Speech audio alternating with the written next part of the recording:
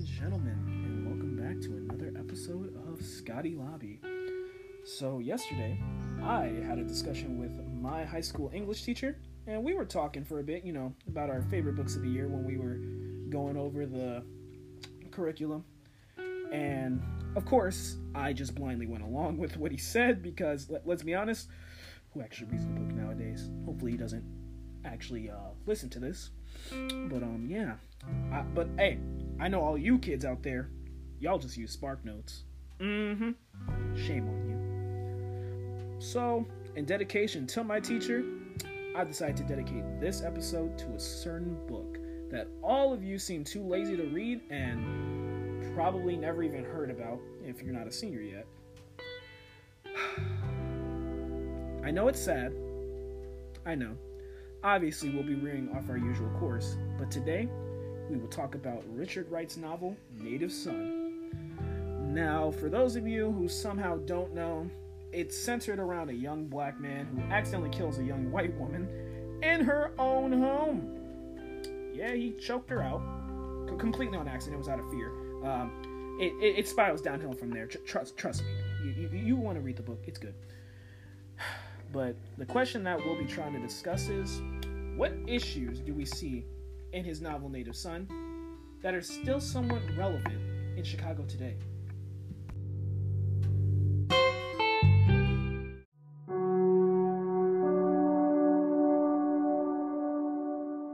First of all, we must understand that Wright was born during a time of racial discrimination, and he faced injustice around every corner. He grew up surrounded by reminders of slavery, firstly, with his parents being the children of former slaves, and his father being a sharecropper, and also they did live in a post-Civil War South. His family had then moved to Chicago in 1927, during which was known as the Great Migration. Now, this was the process of tens of thousands of blacks leaving the South to see opportunities in the more economically prosperous northern and midwestern industrial cities, such as Chicago. Now, although he and his family wanted more economic opportunities, like many others, it was just not there. They went out of the frying pan and into the fire. Racism and hate crimes were still present, and they didn't have too many more opportunities as compared to the South. And not even a decade before they moved there, the Chicago race riots had taken place. It was even dubbed the Red Summer, and these riots had killed 38 and injured 537, all mostly blacks. According to a New York Times article by Dr. Adam Green, he said that Chicago's 1919 race riot was a bridge toward, as well as a break from, a racial order. And that order, the riot and its aftermath revealed, was rooted in sophisticated institutions, dynamic city growth, and unyielding separation and inequality. And it baptized the modern American city in blood. Now, although some events may not be presented openly in the novel that you can see, you can still feel the effects in Wright's writing. For example, in his novel, the main character, Bigger, sees whites not as individuals, but as a natural oppressive force. He has an extreme fear of whites and describes it as a great looming whiteness that is pressing down upon him. Now, this fear he felt was later shown justified in numerous events, and one being the discovery of Mr. Dalton's actual motives behind being a quote-unquote supporter of blacks when it comes to being a philanthropist. Mr. Dalton and other wealthy real estate barons were effectively robbing the poor black tenants on Chicago's South Side and refused to allow the blacks to rent apartments in the predominantly white neighborhoods, thus leading to overpopulation and artificially high rents in the predominantly black South Side. This process had real-life origins and became known as the Black Belt.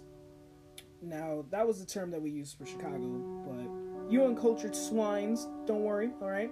It wasn't a bunch of black people knowing Kung Fu. It was actually a method of segregation to keep African Americans out of their neighborhoods. And in an article by CPL, they go into great detail on how housing was affected by racism and African Americans were in a sense helpless to their own fates. Now, although African Americans fought housing discrimination by protesting and filing lawsuits, the first families seeking to move into these areas would have no choice but to work with the speculators on extremely disadvantaged terms. Now,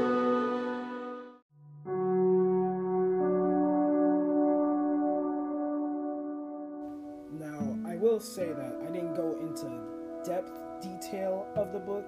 I've only given you all a grasp of the surface of this amazing novel, and there are much more deeper meanings behind the narrative that I could go on for days discussing. I know my teacher did, and maybe in later episodes we can do a follow-up on this topic, but for now I would just recommend that you read the book and delve into the experience on your own, because it will be an experience that will have you question the morals of society and challenge the actions and views of previous people.